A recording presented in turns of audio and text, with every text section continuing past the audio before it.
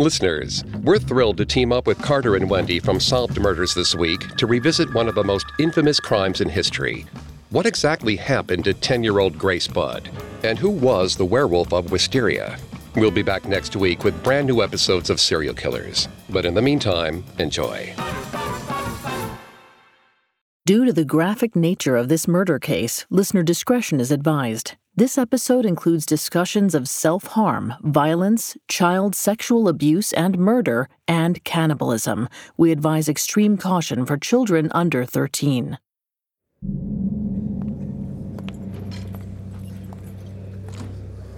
Albert Fish paced back and forth in his jail cell, muttering to himself and massaging his lower abdomen. His groin felt like it was on fire. Though the sensation sort of thrilled him, it was too intense. He couldn't sleep. The old man glanced around for something, anything to take his mind off the pain. Eventually, his gaze settled on his dinner tray. He grinned at the half-eaten pork chop still lying there. Fish grabbed the pork bone and ground it against the cold concrete floor. He spent hours sharpening it to a fine point. In the morning light, he glanced through the bars of his cell to make sure no one was watching. Then he lifted his shirt and pressed the bone knife to his abdomen. In a matter of seconds, his hands were soaked in blood. A prison guard rushed to intervene. His eyes widened when he saw the fresh, 8-inch-long wound across the inmate's midsection. The gash was in the shape of a cross. Albert Fish just smiled. He told the guard he didn't mean any harm. He was only trying to relieve some discomfort.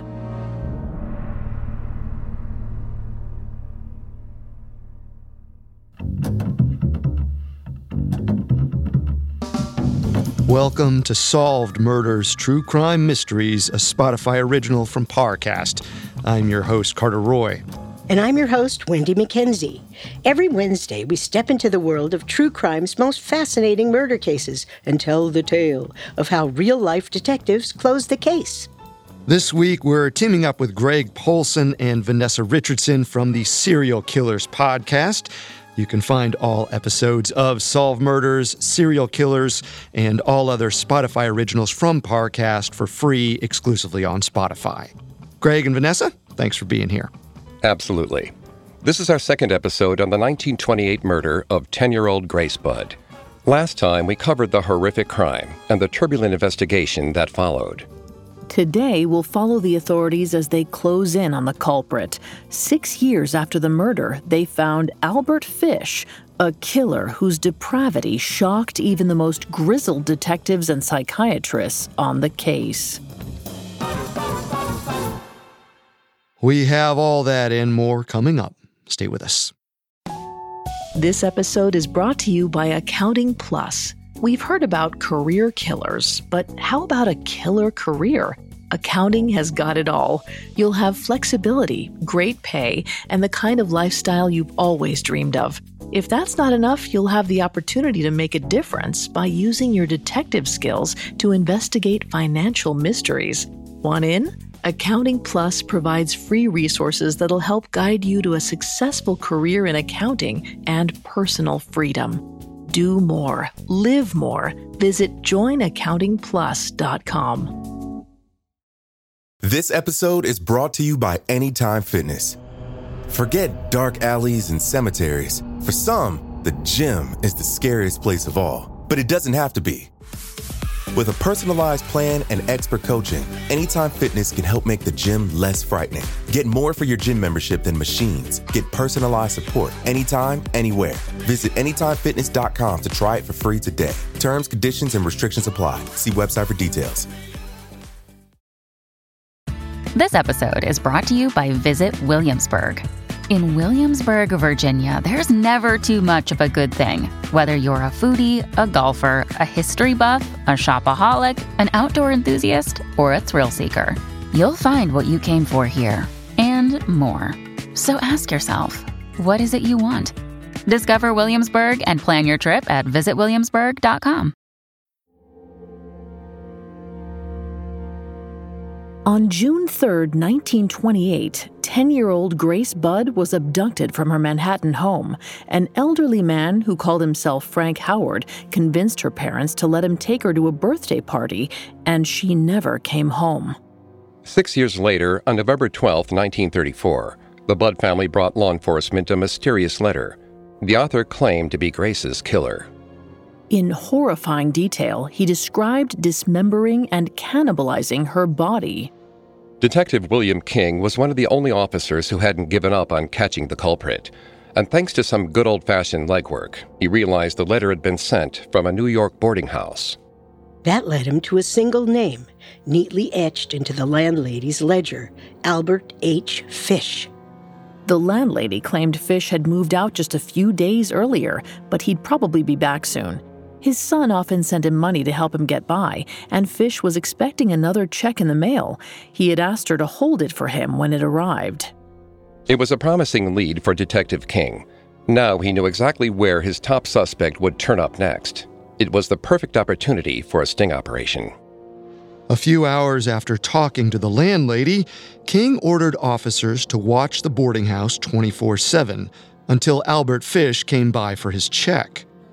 In the meantime, the detective got in touch with the company that Fish's son worked for. He wanted an immediate update next time their employees were paid. There was no way he was letting the killer escape him this time. But Fish was as slippery as ever. Weeks passed with no sign of the old man. On December 4th, police intercepted the paycheck at the post office, but Fish still didn't come by the boarding house to get it. According to the landlady, the old man depended on his son's money to make ends meet. But after a few more days passed with no Albert Fish, the police worried he'd somehow figured out they were on his trail. The officers watching the boarding house were called back to the station. Things were quiet for a time. Then, on December 13th, King finally got the call he was waiting for. It was the landlady. Albert Fish had returned, and he wanted his money.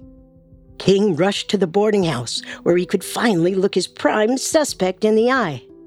Bent over a teacup, Fish looked every bit the kindly old man. He was so thin it seemed like a breeze would knock him over. But as the detective approached, he noticed a cold glint in Fish's eyes. When the elderly man spotted King, he slowly rose to his feet and reached in his pocket. Fish pulled out a razor blade and pointed it at the detective. He didn't say a word, but his implication was clear. The detective better not come any closer. But King wasn't easily intimidated. He didn't hesitate.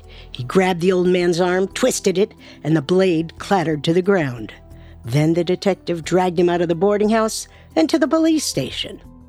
By the time King got Fish into custody, it was close to 2 p.m., and although Fish tried to make a few excuses, it seemed like he was tired of lying. He'd been on the run for 6 long years. That same afternoon, Fish agreed to talk. More than that, he agreed to tell the police everything. In a calm, casual voice, Fish recounted every miserable detail of Grace Budd's death. That is, every detail except for one. In his letter to Delia Budd, Fish claimed he'd cannibalized Grace, but he didn't bring that up during his confession. And King didn't ask about it, possibly because it seemed too gruesome to be true. In any case, the detective had other things on his mind. The one thing he really wanted to know was, why did Fish murder Grace? What could he have possibly gained? The answer was as frustrating as it was chilling. Fish replied that he had no idea why he killed. He did it all on a whim. Everything about Albert Fish left detectives revolted and confused. He pretended to be a harmless old man, but inside, he was a cold-blooded child murderer. In the months following Fish's arrest, police and reporters conducted countless interviews with the killer, trying to figure out what made him tick. Slowly but surely, they pieced together his sad, strange, and disturbing life story. By the end, detectives came to 2 conclusions. First, Albert Fish had absolutely no conscience, and no evil was beyond him. Second, there had to be more bodies. There was no way Grace Budd was Fish's only victim. Coming up, the miserable life of Albert Fish. Hi, listeners. It's Vanessa. On behalf of Parcast, I'd like to thank you for your continued support. Your loyalty has allowed us to keep expanding even beyond podcasts. That's why I'm so thrilled to share some special news with you all, something we've never done before and made possible only because of you. On July 12th, we're releasing our first book titled Cults: Inside the World's Most Notorious Groups and Understanding the People Who Joined Them. And you can pre-order it today at parcast.com/cults. Those of you who've been with Parcast since the beginning know that it's a labor of love for us to bring you these powerful stories. As long as you keep listening, we keep creating. So with the benefit of years of research and insights, we've put together a comprehensive narrative that tries to make sense of mysterious groups such as NXIVM, Heaven's Gate, the Manson family, and more, exposing how shared beliefs can have deadly results, and taking you deeper into the dark side of human nature than ever before. You won't want to miss this book. Visit parcast.com/cults to pre-order your copy of Cults: Inside the World's Most Notorious Groups and Understanding the People Who Joined Them. That's parcast.com/cults. Thank you again for listening. We can't wait for you to dive in. This episode is brought to you by Accounting Plus. We've heard about career killers, but how about a killer career? Accounting has got it all. You'll have flexibility, great pay, and the kind of lifestyle you've always dreamed of. If that's not enough, you'll have the opportunity to make a difference by using your detective skills to investigate financial mysteries. Want in? Accounting Plus provides free resources that'll help guide you to a successful career in accounting and personal freedom. Do more. Live more. Visit joinaccountingplus.com. And now, back to our story. Albert Fish was born in 1870 in Washington, D.C. When he was just 5 years old, his father died and his mother dropped him off at an orphanage. It was a frightening and abusive environment. The children were routinely and mercilessly humiliated by their caretakers, and this mistreatment likely warped Fish's mind. When he was just 7 years old, the sight of the other boys being spanked gave him his first sexual feelings. The sensation left him feeling guilty and confused. At some point, he turned to religion, possibly to help him sort through his new sexual urges. But Fish found the stories in the Bible to be just as violent as his life in the orphanage. Perhaps because he believed God was deliberately making him suffer, Fish came to identify with Jesus Christ. He was especially fixated on the agony Christ experienced during the crucifixion. Using his own twisted logic, Fish looked to the Bible to justify the sexual thrill he got from seeing others being tormented. To him, pain became both sin and redemption. He was ashamed of his sadistic desires, but also believed suffering was the path to absolution. Fish left the orphanage at age 9, but memories of the place haunted him for the rest of his life. He described himself as a high-strung child and said he had issues wetting the bed as a preteen. And as he grew into a young adult, he became more and more obsessed with pain and humiliation. He started having violent sexual fantasies. At the age of 17, Fish had two main issues. He needed to make money, and he wanted to act on his repressed urges. So he took a job as a traveling house painter, often moving from town to town. This meant he was both anonymous and transient enough to get away with committing violent crimes. For years, Fish operated in the shadows. At certain points, he acted as a sex worker, catering to other men. Over time, his sexual interests became more extreme. There was no taboo he wouldn't break. The more disgusting or sadistic the sex act, the better. Eventually, even that wasn't enough. Fish didn't want to role play. He wanted to commit actual violence. So he started going after children. He lured young boys to secluded locations with candy as bait. Once they were alone, he tortured and raped them. It's not known how many victims Fish claimed during this period. For years, he was in and out of police custody on minor charges, ranging from vagrancy to indecency to writing bad checks. In most cases, Fish cooperated with the authorities and made every arrest seem like an isolated incident. It was nearly impossible for any of them to see the monster lurking inside him. To make matters worse, this was an era before national criminal databases and forensic evidence. The average beat cop wasn't likely to take a second look at a random drifter. But for those who did get closer to Fish, the disturbing behavior was all too obvious. Sometime in his 30s, Fish married a 19-year-old girl named Anna. They had 6 children, and Fish later claimed that Anna shared some of his sexual interests.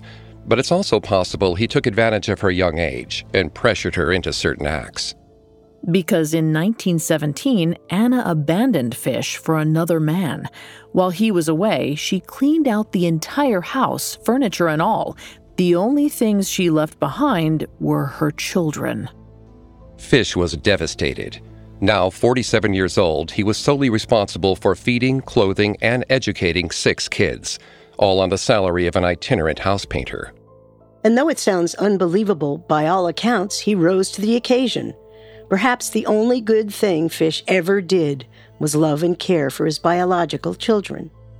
While many of them grew disgusted with their dad in later years, they all agreed he'd been a good father. He never raised his voice or laid a hand on them. But that didn't mean they had a normal childhood. If anything, Fish's deviance increased after his wife left him. Over the years, several of Fish's children stumbled on the tools he used to flagellate himself in private. When they asked him about it, he said he whipped himself to get rid of his violent thoughts. One of his sons, John, said Fish was excited by the idea of lighting buildings on fire. John claimed his father loved the sound of people screaming, and that he had to be physically restrained from burning down homes in the past. Some of Fish's children apparently chalked his erratic behavior up to early-onset dementia. Others preferred to ignore it altogether, perhaps because at that point in time, they'd never seen or heard of him actually harming anyone. All the while, Fish was committing crimes right under their noses. For decades, he ran wild across the country, targeting children like Grace Budd. But he also victimized adult women. At some point, Fish started sifting through personal ads in newspapers. He found random women's contact information, then wrote them letters involving the most disgusting fantasies he could concoct. Blood, physical and psychological abuse, and graphic descriptions of every possible bodily function were a mainstay of these messages. Fish seemed to think he had a relationship with some of these women, though his recipients were horrified by what they read. Essentially, Fish was searching for someone as depraved as he was. He longed for a partner who took pleasure in humiliation and pain, the same way he did. But eventually, his habit of sending vile, unsolicited mail landed him in hot water. In 1931, 3 years after murdering Grace Budd, he was arrested for sending obscene letters to a woman in Queens. Based on the disturbing content, he was sent to Kings County Hospital for a psychological evaluation. It marked one of the few times a professional ever got the chance to examine Albert Fish. But the killer was on his best behavior, and his matter-of-fact tone baffled the psychiatrist as much as it did the NYPD years later. After a short interview, the doctor determined that Fish had some disturbing sexual proclivities, but he didn't believe his patient was dangerous. He pronounced Albert Fish sane and released him a few days later. At that point, sometime in his 50s, Fish might have still harbored some shame about what he was doing, but he no longer felt like he could stop himself. Desperate for relief, or an excuse, he turned back to his twisted conception of Christianity. He recalled one story in particular. In the Bible, God asks a pious man named Abraham to murder his own son, Isaac. Though the idea terrifies and disgusts Abraham, he reluctantly agrees to do as the Lord commands. At the last second, God intervenes to save Isaac and admits he was only testing Abraham's faith. Since he displayed such loyalty to God, Abraham is rewarded with more children and prosperity. For some reason, fish identified with Abraham.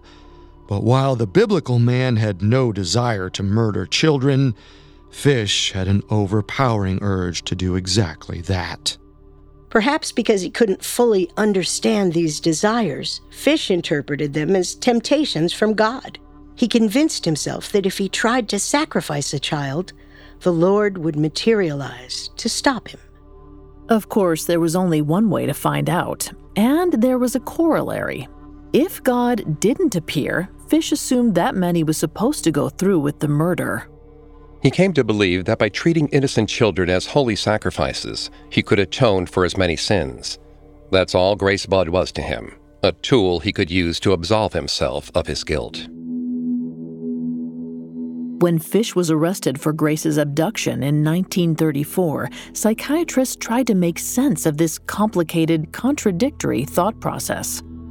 But the more authorities questioned Fish, the more baffled they became. They just couldn't believe he was telling the truth. When Fish confessed to Grace Budd's murder, he included some very specific and haunting details. The violence he claimed he committed was unimaginably gruesome, so they decided to test his story. On December 13th, the same night Fish was arrested, officers hauled the suspect to an abandoned home north of the city. It was called Wisteria Cottage, and Fish claimed he'd prepared it specifically for a murder. Fish gave authorities a macabre tour of the house, including a play-by-play of Grace's tragic death. Then he led investigators around the back of the house to a low wall at the edge of the property. That was where he claimed he'd disposed of Grace's remains. Fish hunted around in the dark until he found a tree stump he recognized. He suggested the investigators start digging there. They struck something solid almost immediately and soon unearthed a smooth, white object. It was a human skull, about the size of a 10-year-old girl's. The next day, Edward Budd and his father positively identified Albert Fish as Grace's kidnapper. The police announced Fish's arrest, igniting a media firestorm. Reporters clamored for quotes from anyone connected to Grace Budd or Albert Fish. They even managed to track down one of Fish's sons, Albert Jr., in Queens. Jr. was no fan of his father. He told journalists that his dad's behavior had disturbed him for years. He claimed he'd overheard Fish screaming out Grace Budd's name in his sleep. He also mentioned that he'd walked in on his father flagellating himself with a whip. Fish's ex-wife Anna later corroborated the claim. She wasn't the only one. An old landlady claimed she found a wooden paddle in Fish's room after he moved out. Apparently, the tool was one of several Fish used to beat himself for both sexual gratification and religious penitence. Despite all the sordid stories from his past coming to light, Fish didn't seem to fully grasp his situation.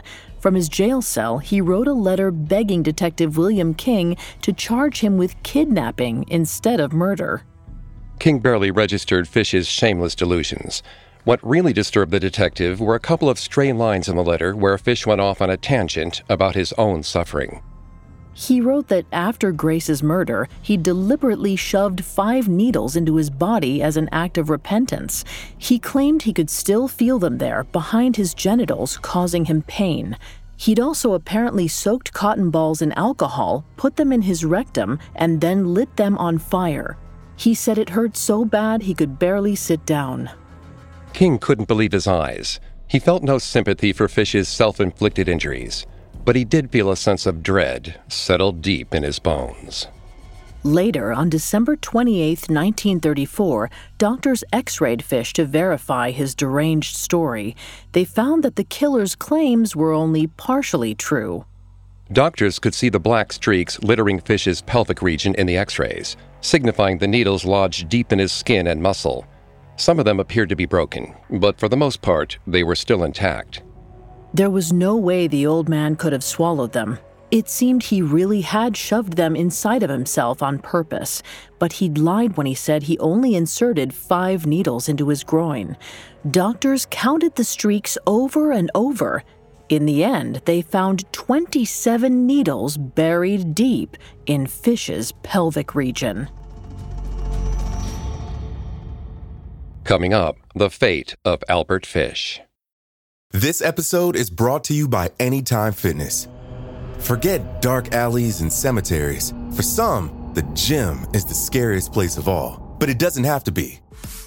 With a personalized plan and expert coaching, Anytime Fitness can help make the gym less frightening. Get more for your gym membership than machines. Get personalized support anytime, anywhere. Visit AnytimeFitness.com to try it for free today. Terms, conditions, and restrictions apply. See website for details. Now back to the story.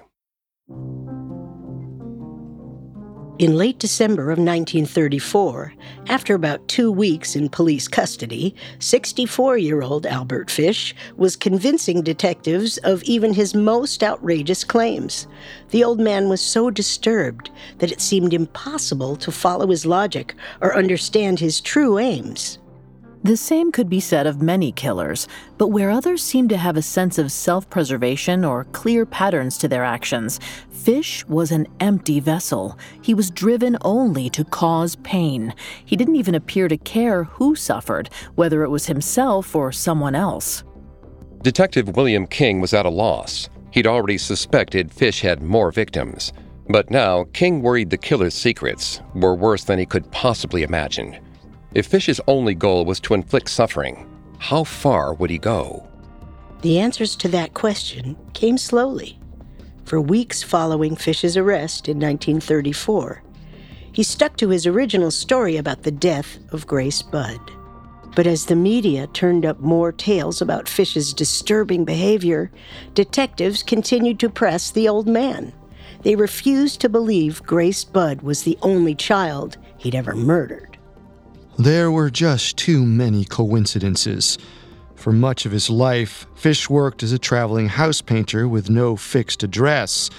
The authorities demanded a full account of everywhere he'd lived over the past decade.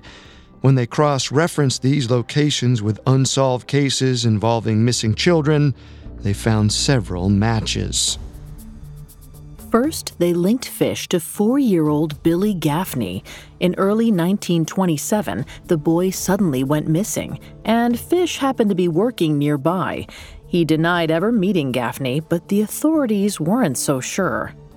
Officers turned to the public for help. In December 1934, police and media outlets circulated a newspaper article throughout the area. It showed a photo of Fish with the caption, "Remember this face?" A man named Joseph Meehan studied the picture carefully. For years, he'd driven a trolley around Brooklyn. He'd met countless people. But even so, Albert Fish's face was seared into his memory.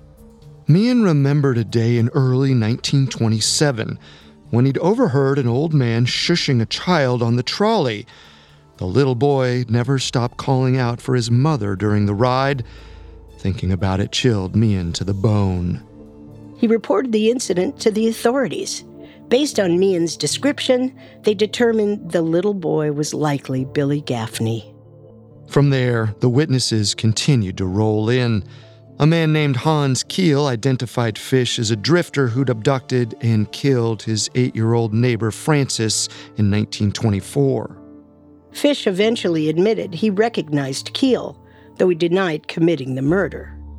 After that, an old police inspector told authorities that he suspected Fish murdered a teenage girl named Mary O'Connor in 1932. Her body was found near a house Fish had been hired to paint. At the time, Albert Fish was a phenomenon. Serial killers were extremely rare, even unheard of in some areas. He was like a horror story come to life, a folktale with a human face. As authorities continued linking Fish to various victims, all of whom were children, his trial for Grace Budd's killing loomed. In December 1934, Fish was indicted for first-degree murder and kidnapping. His lawyers attempted to plead insanity. This seemed like Fish's only real hope of escaping the death penalty. Leading up to the trial, he made several remarks about being crazy to reporters and police, possibly to spin the narrative in his favor. But the judge rejected a request from Fish's lawyer to convene an insanity commission to examine the killer. 2 psychiatrists working with the police had already declared Fish to be of sound mind. Still, Fish's attorney didn't give up. He called in 2 additional psychiatrists to interview Fish on behalf of the defense. One of them was Dr. Frederick Wortham. He spent 12 hours questioning Fish about his childhood, sexual proclivities, and crimes. And unlike the authorities, Wortham firmly believed Fish was insane. He couldn't find any precedent for the killer's extreme desire to inflict and experience pain. Fish told the doctor, "I always seemed to enjoy everything that hurt." It was Wortham who finally got Fish to admit that he'd cannibalized Grace Budd. The revelation stunned the psychiatrist along with the authorities, but it was good for the prosecution. Thanks to Fish's confession and the investigation into Wisteria Cottage, the authorities had a fairly complete picture of Grace's death. On March 11, 1935, Fish's trial began with a retelling of his terrible crime. In 1928, Fish had been overcome by an urge to murder, and he was powerless to fight against it. He originally went to the Budd home intending to kill Grace's 18-year-old brother, Edward. Specifically, he wanted to mutilate the young man's genitals. Edward's personal ad in the paper initially attracted Fish, but when he met the young man, he started having doubts about his plan. Edward was larger and more mature than he'd anticipated. Even so, Fish felt like he needed to kill someone. So he prepared a bundle of tools, including a hacksaw and a butcher's knife, which he still intended to use on Edward. Fish dropped off the hardware near the Budds' place before he knocked on their door on the morning of June 3rd. When he went inside, he spotted 10-year-old Grace in her communion dress, and he forgot all about Edward. Now the old man had a new target. He invented the story about his niece's birthday party on the spot and convinced the Budds to let Grace leave with him. Once he was out of sight and the little girl was in his clutches, her fate was sealed. Fish and Grace took a train from Manhattan to a small town called Worthington, about 45 minutes north. From there, Fish led the girl to Wisteria Cottage, the abandoned house he'd prepared specifically for such a crime. It was a dilapidated 2-story building, flanked by thick patches of trees that blocked the view to neighboring properties. But all Grace saw were the beautiful wildflowers blooming out front. She asked Fish if she could pick some, and he encouraged her to go right ahead. While she was distracted, he slipped inside the cottage, undressed, and unwrapped his tools. He hid in a closet on the second floor and called Grace over. The moment she entered the hallway with a bouquet of fresh-picked flowers, he jumped out and seized her. She screamed for her mother as Fish wrapped his hands around her neck. The 10-year-old girl was dead, but Albert Fish wasn't done. He spent the next few hours decapitating and mutilating Grace's body. By the time he was finished, it was almost evening. He wrapped the little girl's remains in newspaper and left, taking the macabre package with him. Over the next several days, he cannibalized Grace's body. After such a harrowing story, tensions were high in the courtroom. The only one who didn't seem bothered by the tale was the killer himself. Fish was regularly spotted napping during the testimony. While Fish dozed, his attorney fought for his life. The lawyer was still committed to an insanity defense, as there was virtually no other option. The trial was dominated by a back and forth of testimony from various psychologists, all weighing in on Fish's mental state. The defense claimed he hadn't known his actions were wrong. The The prosecution pointed to the fact that Fish had made clear efforts to avoid facing consequences for his actions. This went on for 11 days. Finally, on March 22, 1935, the jury left the courtroom to deliberate. In a matter of hours, they had their verdict. Albert Fish was guilty. The mandatory sentence was execution by electric chair. At first, Fish was distraught by the verdict, but later he changed his mind. He told one reporter, "What a thrill it will be to die in the electric chair. It will be the supreme thrill, the only one I haven't tried." The killer spent his final days grabbing headlines. After being transferred to death row, he used a sharpened pork bone to carve a cross into his abdomen. The media reported it as a suicide attempt, but his psychologist thought it was likely another one of Fish's sadomasochistic rituals. And now that he was condemned to death, he had no qualms about admitting to killing 4-year-old Billy Gaffney in 1927. He also claimed he'd murdered an 8-year-old boy named Francis McDonnell in 1924.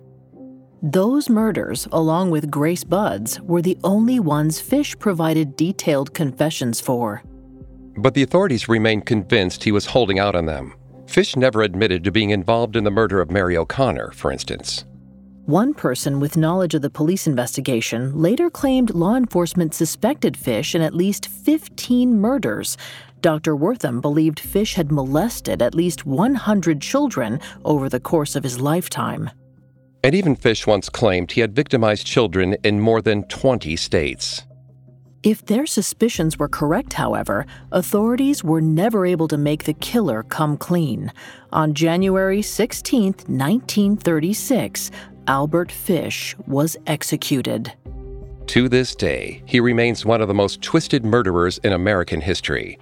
At a time when the concept of a serial killer wasn't widely understood, the brutality of his crimes shocked the nation. It's likely that we will never truly understand what drove Albert Fish to commit such atrocities, and maybe that's for the best.